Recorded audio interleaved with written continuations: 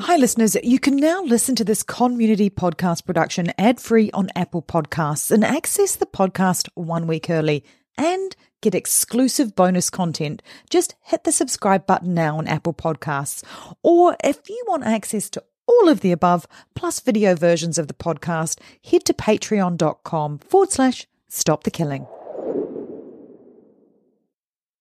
This episode is brought to you by Shopify. Whether you're selling a little or a lot, Shopify helps you do your thing, however you cha-ching. From the launch your online shop stage, all the way to the we just hit 1 million orders stage. No matter what stage you're in, Shopify's there to help you grow.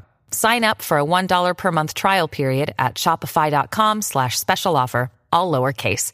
That's shopify.com/special offer.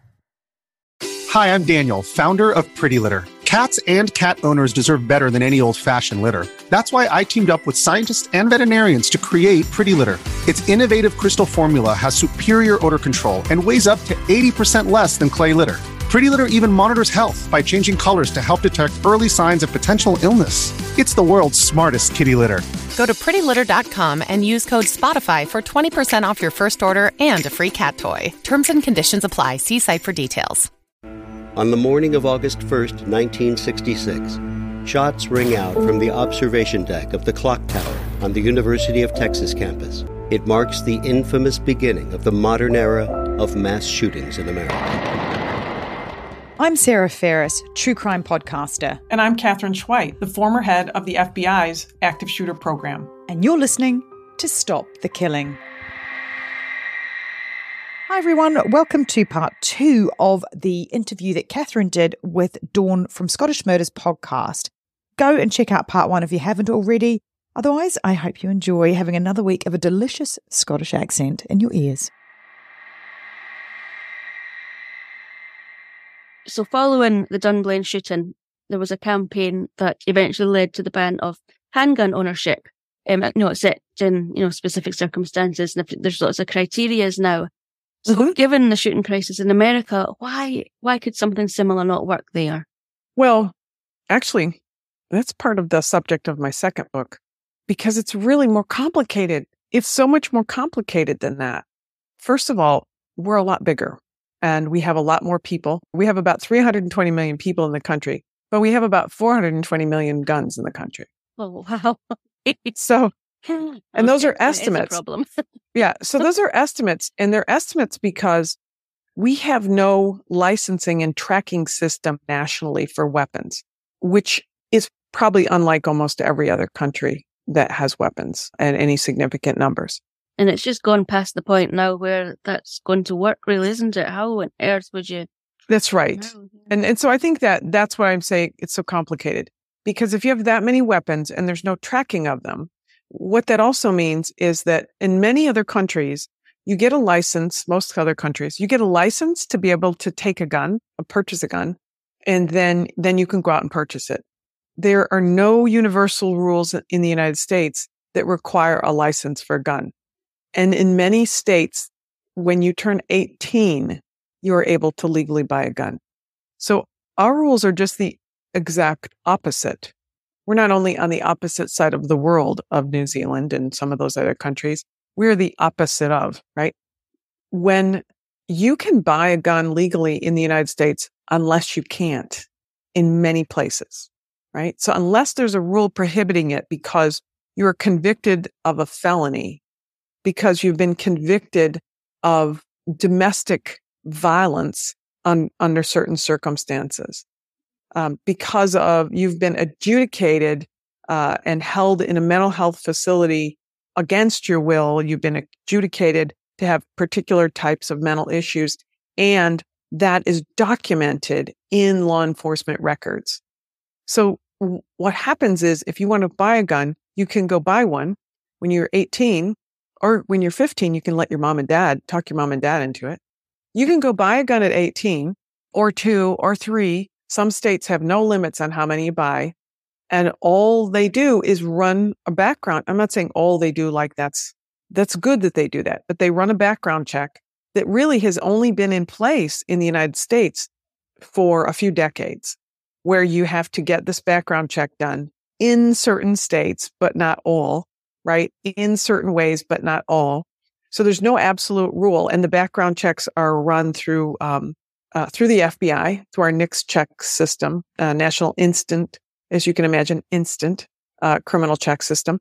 So there's a quick check to see, do you have these criteria that make it impossible for you to get a gun? And if you don't, then you can purchase a gun. And if your state allows you to purchase 3 guns or a gun every day, every time you just come in, they run a background check, and then you walk away with your gun. And that happens all over. That's why many of the guns that are used in Canada and Mexico come from the United States. We are one of the major manufacturers of weapons, firearms, and the people who manufacture firearms in the United States want to make the money manufacturing firearms in the United States. And they aggressively advocate for a lack of any regulation of guns. And they have since the 1970s in an incredibly aggressive way by putting money into politicians' hands for their reelection campaigns and literally grading them. You have a grade A from the National Firearms Association. You have a grade B. So although the majority of gun owners are responsible gun owners, meaning that they keep their firearms locked up, they don't have any trouble with the law, they don't have any trouble shooting places, there are a growing number of especially handguns that are just out there. And, if you have a handgun in your house and you're not using it, take it to the police and turn it in, because otherwise somebody's just going to steal it from your house and they're going to use it in a murder. And I have been at people's doors before saying, hi, where's the last time you saw your gun? Because your handgun was used in a murder last night in Chicago. No way. Oh so who wants to have that on their shoulders, right? But we don't have, so in other countries where there have been these, you saw it after Dunblane. We saw it in Australia. We saw it in Canada after some shootings where federal legislators said, the head of the federal agency said, the country said, this is enough. We're going to pass this law. We're going to do this. And we're going to take guns back. And people are going to voluntarily give guns back. Thousands of guns, which occurred recently in another country where there was a shooting. I think 6,000 guns were collected. People said, we don't want these around. The attitude in the United States is exactly the opposite of that. And in part, it's because we have generations of people who have been raised on cops and robber shows, Westerns, good guy versus bad guy, RoboCops, and Clint Eastwood. So the entertainment industry, there was a time period when in the United States, like 75% or 80% of the movies made in Hollywood were Westerns. They involved people carrying guns who we glorified. So we've created very much a culture of good guys with a gun out there shooting, even though good guys with a gun do not solve these shootings, which is terrible and sad that people believe that. So now we have more people buying guns thinking they need it for safety when they don't even know how to use a gun. They don't know how to carry it. They don't know how to keep it safely. And now we had more people killed in the United States. I was just rolling some numbers. I'm going off far afield, but, you're asking why didn't they? So I'm going to tell you about some numbers and kids, but why don't we confiscate guns? Because first of all, we have too many. There's no legal mechanism to confiscate it. And there is zero desire at the federal level to pass a law to confiscate guns. There's absolutely, there are some people who believe we should have no guns here. There's very few, if any, people who believe that we should pass a law and demand and take everybody's guns back. Besides the fact that who is going to take back 400 million guns? Yeah. Who's going to give them just compensation for them? Who's going to collect them? The Army, it can't do that. Our military is separate from law enforcement, and the military cannot act. We have federal law that prevents the military from acting like law enforcement for a reason. And the military can't do it here. That's different than other countries, maybe, but there's no way to collect that, to pay for it. And on top of all of that, our Constitution, which is our federal statutes, the Constitution that I, as an FBI agent and as a prosecutor, swore to uphold, includes a provision that says that there is some right to carry a gun, although the Supreme Court decides every decade gives it a different definition. on what rights you may or may not have. But that gun advocate group has been very vocal since the 70s, funded by the gun manufacturers, to claim that everybody has a right to any gun they want anytime. And there are many people who believe that, many people who believe that, and they're never giving their guns up.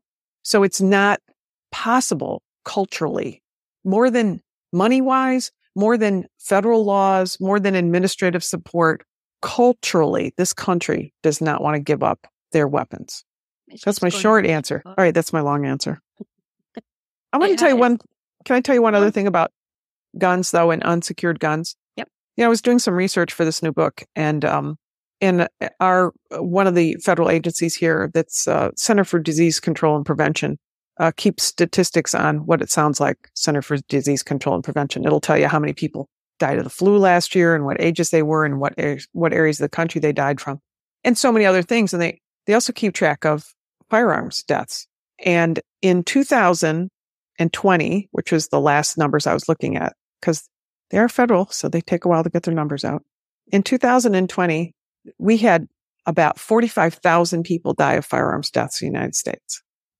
Sure. And that's terrible. But of those 45,000 firearms deaths, about 50 of them were from mass shootings, 50 from these active shooters. So most firearm deaths in the United States are not what you see on the news. Most of them are domestic conflicts, fights between people, two idiots in a bar, a guy who decides he's going to kill his wife and 3 kids in a murder-suicide, domestic violence, men who shoot their wives, occasionally the other way around, but mostly men who kill their wives because they have access to a firearm.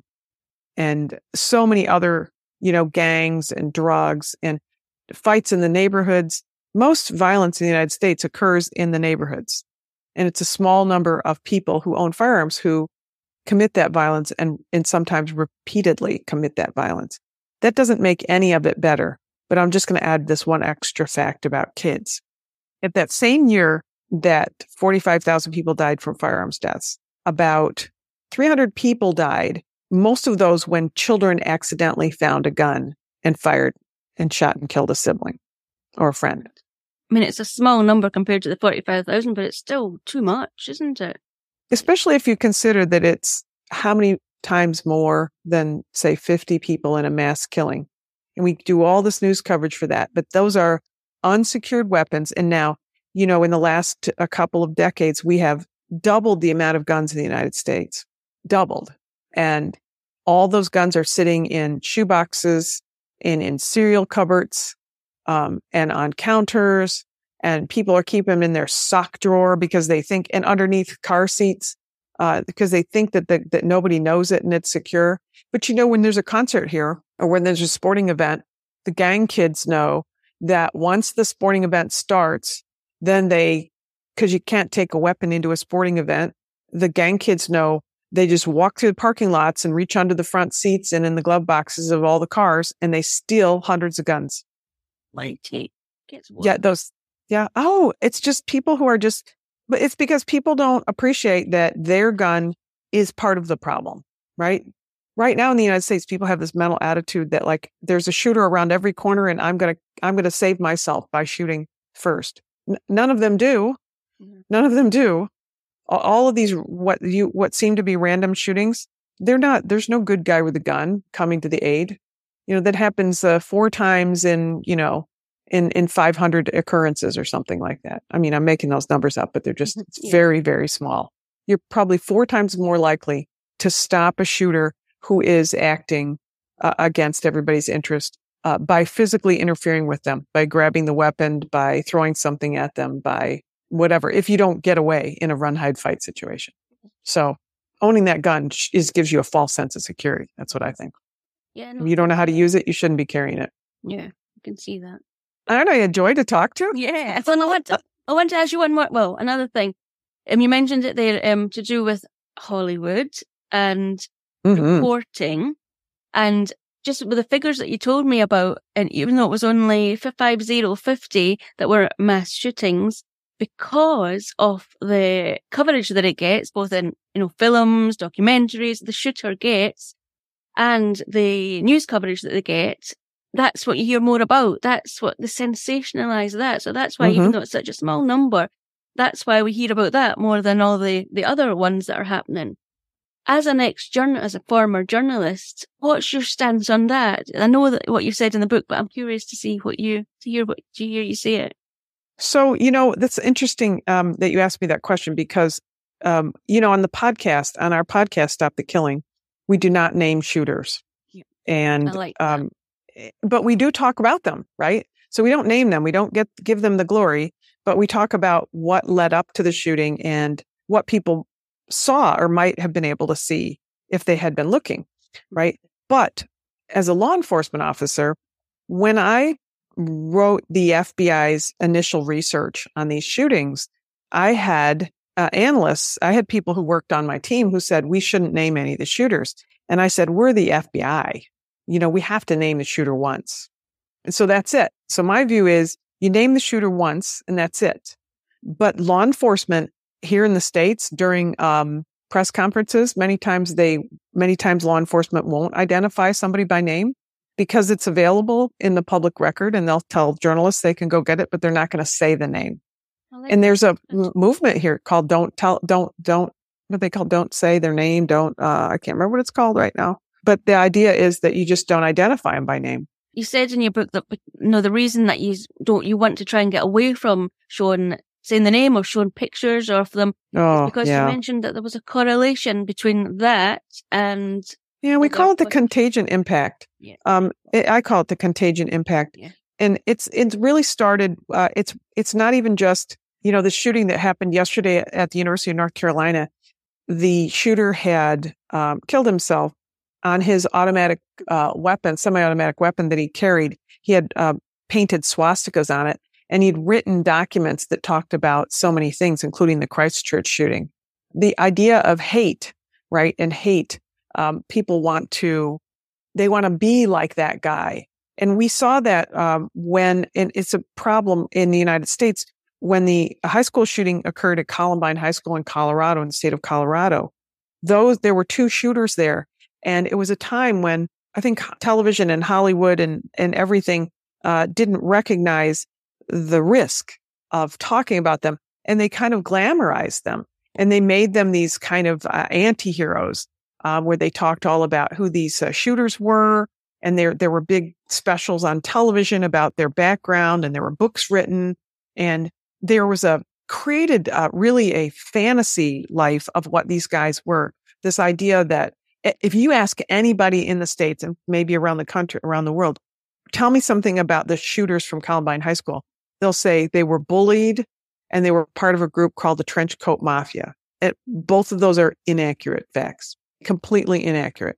There were two kids who, one of them had gone to the prom a couple of days before the shooting, but they had methodically planned for months and gathered all the stuff for a long time because they just wanted to commit this crime. They just thought it would be cool. And then all of this television and movie pieces in the books, they had to make it sound sexier. So they created these personas of these two kids who were bullied and picked on by athletes and who were part of this group called the Trench Coat Mafia, which they were not, though the school had a group that was called that. And they were not part of it.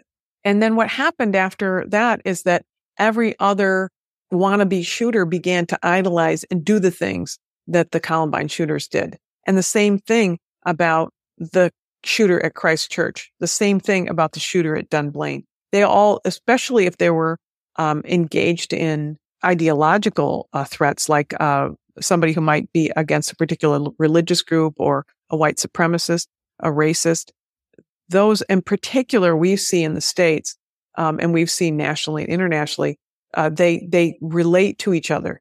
And they write out why they're doing this because somebody wronged them, and this type of people shouldn't survive, or they shouldn't live here, or they did us wrong, or whatever their feeble excuse is to make up, which is all it is, to kill other people. But they rely on each other's stories. So by naming people, you're giving that person the glory that he wanted, and you're telling the next shooter, you do what this guy did, we'll be talking about you for the next 50 years. And we made that mistake after Columbine, and we're not making that again. Not here in the States.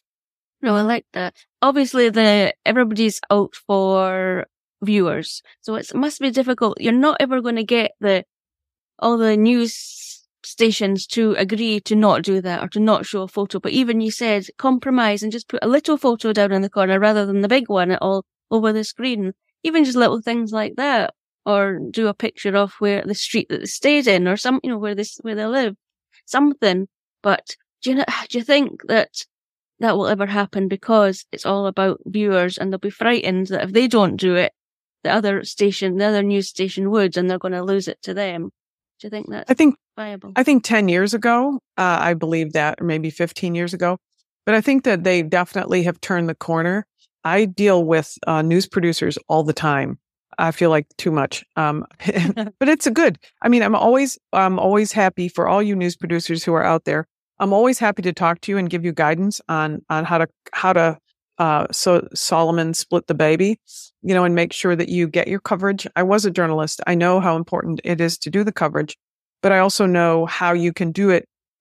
Like you mentioned, you don't leave the picture up there. It used to be, I think, if you saw the photographs sometimes, when we go to a shooter's house, for instance, if they kill themselves or after we arrest them, and you look in their bedroom, or you look in the person's office, or you look in their notebook, and they have printed out, or in the old days, they would have clipped out and posted on their walls the front page papers and other newspaper stories that show their hero standing with a weapon, or the photographs. The kinds of things that we're beginning to see less and less and less of is news agencies who feel the need to constantly run a subject's photo really large and constantly run the photos that they post of themselves on social media.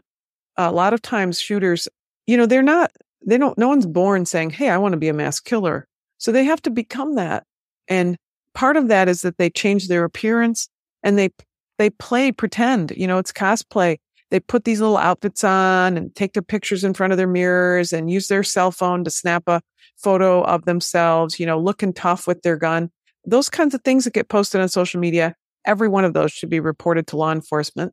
Not that posting is against the law here, but it just keeps law enforcement aware of people who may be on a trajectory towards violence. Those kinds of pictures, law enforcement doesn't want to see. They used to share those photographs, for instance, give them out at press conferences. They don't do that anymore. And media is beginning to understand that they've pushed a narrative legally. Let me tell you, research shows, like academic research shows, that when the media has covered these shootings, more shootings occur. And the media is now aware in the United States, the most respected minds in the media world, Columbia Journalism Review, The Trace, that they understand that they have been complicit over the decades in making these people popular, and they are turning the tide. They do not want to be part of the story. So they are stopping posting big fancy pictures over and over again, showing some kid, pointing a gun at himself in the mirror and all those kinds of things, and using their names. And we've really stressed that the focus should be on the victims and the survivors, because we know from research that when you talk about a shooter, and when a shooter talks about his manifesto and how he wants to create more death, it prompts the next guy to do it. And we know that from research now. We didn't know that 20 years ago. That's really huge that they're acknowledging that and making steps to rectify it. I like that. Yeah, I think media guys are good. I got a lot of friends in the media. They're not as bad as everybody thinks. Wow, you have to say that. You were one. Oh, they're nice people. You know what? They get paid nothing, so they have to be doing it for the right reason. With the Lucky Land Slots, you can get lucky just about anywhere. This is your captain speaking. We've got clear runway and the weather's fine, but we're just going to circle up here a while and get lucky. No, nothing like that. It's just these cash prizes add up quick. So I suggest you sit back, keep your tray table upright, and start getting lucky. Play for free at LuckyLandSlots.com. Are you feeling lucky? No purchase necessary. Void where prohibited by law. 18+ terms and conditions apply. See website for details. Have you ever felt that pang of disappointment when you couldn't add a ticket to your collection because it was digital? Or maybe you just lost it. Well, StubForge.com is here to change that. Imagine this, tickets that not only look but feel like the real deal, because each ticket from StubForge is printed on the same quality stock that Ticketmaster uses and printed with genuine ticket printers. It's like holding a piece of the concert, the game, or the show right in your hands. But StubForge isn't just about replacing tickets. With the easy-to-use interactive designer, you can create custom tickets for anything, from concerts to sports games, pregnancy announcements, or parties. Why not make your invitations stand out with tickets that are as unique as your event? And if you're trying to complete a back catalogue of missing tickets, StubForge offers bulk discounts to make it both easy and affordable. With StubForge, you can once more give your loved ones physical tickets and see their eyes light up instantly at the best gift you can give. So whether you're looking to reignite your ticket collection, craft the perfect gift, or send the coolest invites, head over to StubForge.com. Start creating today and see how StubForge makes every ticket a story worth saving. Visit StubForge.com and start making tickets today. Okay, you've mentioned your new book a couple of times. Can you tell us a bit more about that? Yeah, thank you for asking, even though I totally dropped it right on the table. Going to ask anyway. Oh, well, I have 2 books out, Stop the Killing, How to End the Mass Shooting Crisis. And this year also, I released a smaller book, which I think is really so important for Americans in particular. But I think if you want to understand the gun world in the United States, there's a quick read I wrote called How to Talk About Guns with Anyone. And that's it. How to Talk About Guns with Anyone. It's got a cute little, my publisher helper put little talk bubbles on the front of it, which I thought was kind of cute. That. Yeah, little talk bubbles. So many rumors about what the laws are. There's so many rumors about how many guns we have or what the reason why people want guns. A little bit of, our history and what the Supreme Court has done over the years and what it takes to buy a gun, what the laws and regulations really are, but then also how to address people who are on polar opposite ends of the conversation, from I don't think we should have a single gun in the country to I should have any gun I want, including a bazooka. Right, which I've heard before. I've heard it before. I've heard people say it many times. So I wrote this book. It's really it's kind of a fun, quick read, I say, which maybe seems really weird to say, but maybe that's because I live in this weird world. Of course, you live in murder, so you know what I mean. And I wrote it so that people would not have to guess what the laws are and what's going on in the United States, and they'd have a better understanding. So even outside the States, I wrote it in hopes that it helps people to understand better why we have the guns that we have in the United States, why we're not going to get rid of them. But also at the end of it, it has the last 2 chapters. One of them is called Not Gonna Happen. So it's like, stop talking about this as a solution. It's not going to happen. And then the last chapter is called Might Happen. And these are the things that people are actually discussing that are positive ways that we can lower gun violence, because it's not a single solution. And I think I feel like everybody outside the United States says, if they would just get rid of the guns, that would do it. And that's a non-starter. It's a non-starter in the States. So you've got to know what these other things that might happen that might make it work. Mm-hmm. And it creates a much better conversation because it's a productive conversation. Exactly. You just have to accept it from what I've read and what you've said. It's not going to happen. It's gone way past that now. So it's now finding solutions and working together to prevent it. I was just going to say one thing that's different. It seems like far afield, but when I was a young lawyer, I worked on this case, this appellate court case, and it went up to the state Supreme Court. So that was kind of cool, and which I won. Mm-hmm. So it was my one time I was there and I won. So I say I'm perfect in front of the Supreme Court. But it was a drug case, and I really didn't understand the historical background for drug laws in the United States. And I learned that in the U.S., and probably not uncommon in other countries, but in the U.S., we have a big drug problem. There's a drug problem and people are using drugs illegally and illicit drug use. This was the case about, somebody who was selling drugs and they were arrested for it. And of course they went to jail. But the question became, what is the drug historically? Why do we enforce drug laws and what are they? And one of the things that I learned in doing the research for that case is that drugs were regulated solely for medical purposes in the United States for a couple of centuries, it seemed like. For hundreds of years. We're not a couple centuries old like you, but for a long time in the United States, there were no drug laws because there were no drug criminal laws because drugs weren't, used and abused in an illicit way.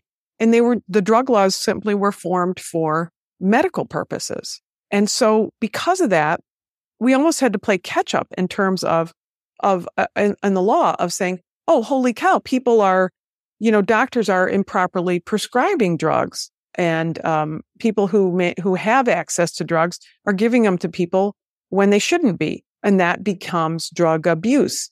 And drug abuse goes, and then of course there was no regulation on drugs like marijuana that's just you can grow in your backyard, right? So the drug laws in the United States came about after the criminal activity had already gotten underway. So if you think about it in terms of guns in the United States, we've had guns in the United States since before the United States was the United States. And we had many in general, if you went into a town in Tombstone, Arizona, classic example, you would probably have to take your gun off of your hip or out of your saddlebag and leave it in the sheriff's office.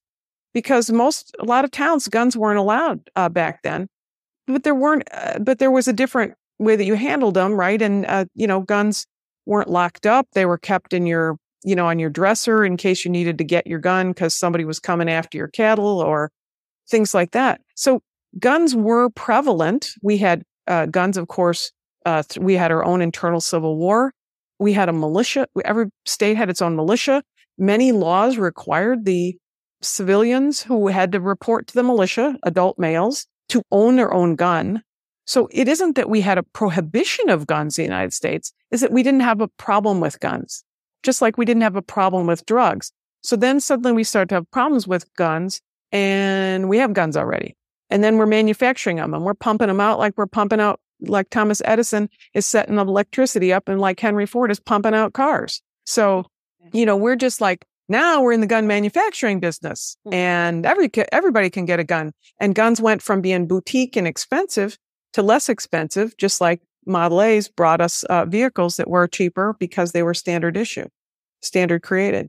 So, that's the function of what's happened in our country. We grew into gun ownership kind of unexpectedly. Yeah. All right, see how long I talk a long time. I'm sorry. No, it makes sense though. It's helpful. Like you say, because I was one of the people that was just saying, "No, why not just get rid of it?" But it's good. It's interesting.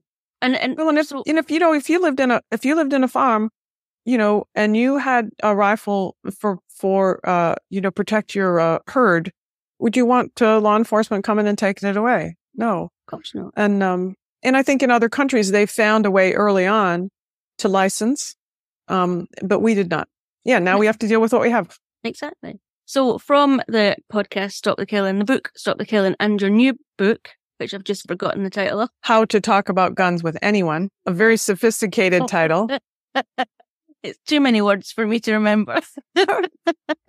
I'm very simple. I'm like, let's see, what should I call this book? Stop the Killing. Let's see, what should I call this book? That one. Yeah. How to Talk About Guns with Anyone. I know I had a few How to Talk About Guns with Anyone at CrimeCon, and they all sold right away. So that was like, so you didn't get a chance to see them there. No, I'll definitely read it though, because I'm fascinated. Your books are really, really interesting. You're very kind. So Thank you. With that, and obviously you've got a security consult. Is it a security consultancy business you've got? I do. Yes. I do. I do. What I try to do is help somebody. I help companies that really just need advice, schools, universities, that I do reviews of policies and procedures. It sounds very boring, but what it means is, are there some big missing pieces in your, and let me say this, for instance, about Oxford, because we talked about it, because I'm not criticizing the people at Oxford High School who've dealt with that terrible situation. But we know that 4 people were killed and that parents spoke to a counselor. Maybe the policy should be going forward that anytime there is a certain level of concern, the counselor should automatically bring a school resource officer into the conversation, should automatically bring a vice principal or an assistant principal in, or the principal into a conversation, so that there are more eyes and ears on it. So those are policies and procedures. And that's what I do with companies too. Because, companies twice as often, one of these shootings occurs in a place of business as opposed to a school environment. We hear about the news about schools, but businesses are the largest places at risk for these types of kind of mass shootings, active shooters that are unexpected and people are scattering all over. So the better the policies are for the businesses, meaning the better systems that they have in place to do background checks, to do threat assessment meaning have a system in place to talk about if you have an employee who's a problem, who's having problems, who filed for bankruptcy. Now his wife is divorcing him. He didn't get the promotion and he's just doing at his desk every day and people know it and they see it. Is he going to be the guy who's going to come in Friday afternoon or Monday morning? What is your threat assessment team? What are the people in your company able to do to de-escalate that situation? Maybe get him some help, get him some financial assistance, get him some counseling, and a number of different things, and just show that you care. Those kinds of things are the things that I set up with companies in my consultancy, is to say, hey, this is great that you have this, but you don't have this. Or you don't have any locks on any of the doors between all your manufacturing rooms from here to here to here to here. Anybody who comes into your building can come in and go all the way through the building. How about if we just put a lock on this second door? So after they come in the front door, they can't get through the second door. So simple things like that sometimes you just see them because you're an outsider. So that's what I do in my consultancy. And that was what I was going to say. With all these things, what's your goal? What do you want people to be more? Is it more, you want them to be more aware, more informed? Is that what your goal is? Yeah, I think that's the biggest thing. I think that everybody on one side of the table is saying, well, just get rid of the guns and all the violence will stop. And the other guys on the other side of the table are saying, we can never stop it. It's just part of life. It's just part of the dangers that we have in society. And I'm saying, like, no, that's not true. I mean, we can always do better. In the United States, the highest number of deaths for infants and children under the age of 19 were auto accidents until 2020. And you know what surpassed what became the number one killer of children in the United States after 2020? Firearms. So the largest incidence of deaths for children 19 and under, firearms. We managed to take the auto deaths down, and we continued to take them down since we put cars on the road, because we put safety features into cars, we put seat belts on cars, we lowered speed limits, we talked to people about driving, we made people take driver safety courses, all kinds of things that lowered that. We can do all kinds of things, and I think that everybody can do something. You can do 2 things, 3 things. 1, you should know how to respond if a shooting occurs. Even if it's a rare occurrence, it is a tragedy that occurs, and just like you're prepared for a fire or a tornado or a mudslide or an earthquake or a hurricane, you should be prepared in case there is another danger that occurs near you. And that includes taking training. We all take first aid training as kids and young adults and scouts and things like that. But nowadays, we also believe that you should learn training called Stop the Bleed, which is, say, if you get if you're in a skiing accident or a car accident and you break a leg and you start to bleed, if you put a tourniquet on that leg, you're going to save a life. That's Stop the Bleed. So you can go online to stopthebleed.org and find it. And you can take that training so you know how to stop the bleeding. So that's part of being prepared in case something bad happens. But then the other thing you can do is keep your head out of the screen in front of you, and look around at the people around you, care for people, know who's under duress, know who has access to guns, and ensure that the guns and weapons, not just guns, but cars and knives, ensure that those individuals who are under duress are cared for and know they're cared for, and look for ways to assist them, because we all are broken inside in so many different ways. We all have ups and downs in our lives, whether it's relationship issues, which is the biggest issue, mental health, mental wellness issues, anxiety and depression, health issues, breakups with the divorce, a death of a family member. All of those things impact us. And the care that you give to people around you makes them feel that they're not alone. Remember, a lot of these people commit suicide, intend to and do commit suicide because they don't think that anybody cares, because they're in the moment of suicidal tendencies. So you can do both things. Prepare if something's going to happen, but more important than that, see what you can do. See what your role is to prevent, because everybody has a role to prevent, and it really starts with kindness and awareness of those around you. Oh, that's a lovely way to end. Very emotional. I'm sorry, I get very maudlin. Oh, you brought me right down now. I'm sorry. I just believe we can do that. I think that we can. I'm sorry to all of your fans who are used to hearing really fun, cool stories. Maybe I'll tell you that. Maybe next time I'll come on and tell you the story about my friend who worked on a case that had multiple heads that they found in multiple containers. Yeah, maybe not. We'll have her on. You'll love her story. She's one of my coworkers. She said to this day she can't own a cooler. Those little chest coolers that you take to the park. She says, I can't own one of those. Every time I open it up, I see those heads. That's an awful story. I just wanted to leave you. I wanted to leave you with a positive story there. No, so I'll leave you with the other story. But that's it. That was a lovely way to end. And thanks so much for coming on the podcast. It's been a pleasure. I really appreciate you giving me the time. And I just think that this is such a great format that you have.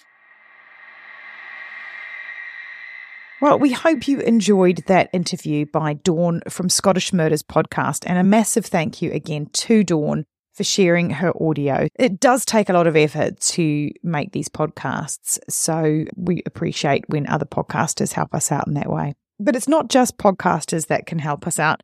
We know that you, our listeners, have access to really important levers to get the Stop the Killing message out there.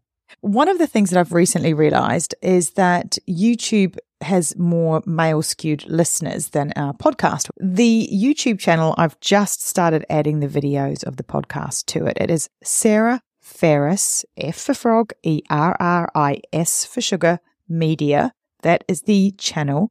And it has not only Stop the Killing, but it has all of my podcasts that I produce on there.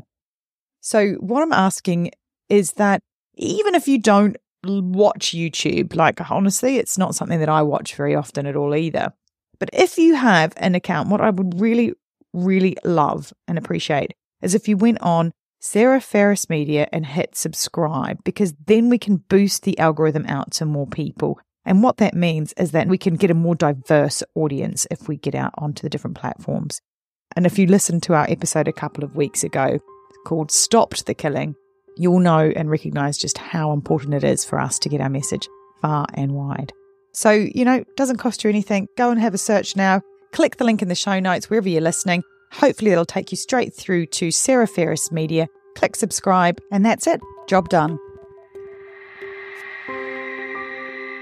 Thanks for listening. And if you want to know more, Catherine's book, Stop the Killing, is out now. For more details, go to catherineschweit.com. Please consider also supporting our independently made podcast. It's simple to do. Go to patreon.com/Stop the Killing. And for as little as the price of a latte a month, you can be part of the solution to stop the killing. Patreon rewards range from official do-gooder status to ad-free episodes, autographed books, and opportunities to connect with us directly for your business, school, church, or even just a book club chat. But just knowing that you are part of a movement that has the power to make your community safer, well, that's got to taste better than a skinny cappuccino any day. So please head to patreon.com/Stop the Killing now and polish off your do-gooder halo, and make sure to include your name so we can give you a shout out. This podcast is a Community podcast production. That's Con with an N. If you want more content, then head over to Community Podcast at Instagram, where you'll find trailers on more binge-worthy true crime, like the award-winning podcast Conning the Con. And check out our show notes for all the links mentioned. Finally, if you want one takeaway action that you can do right now that can help make our community safer, please share, rate and review this podcast wherever you listen. Everybody needs to know that they hold the keys to see something and say something. Together, we can stop the killing. It's one of those things you hope never happens, but you better train for it, because it will happen, and it will happen in places you wouldn't expect. Be ready for it.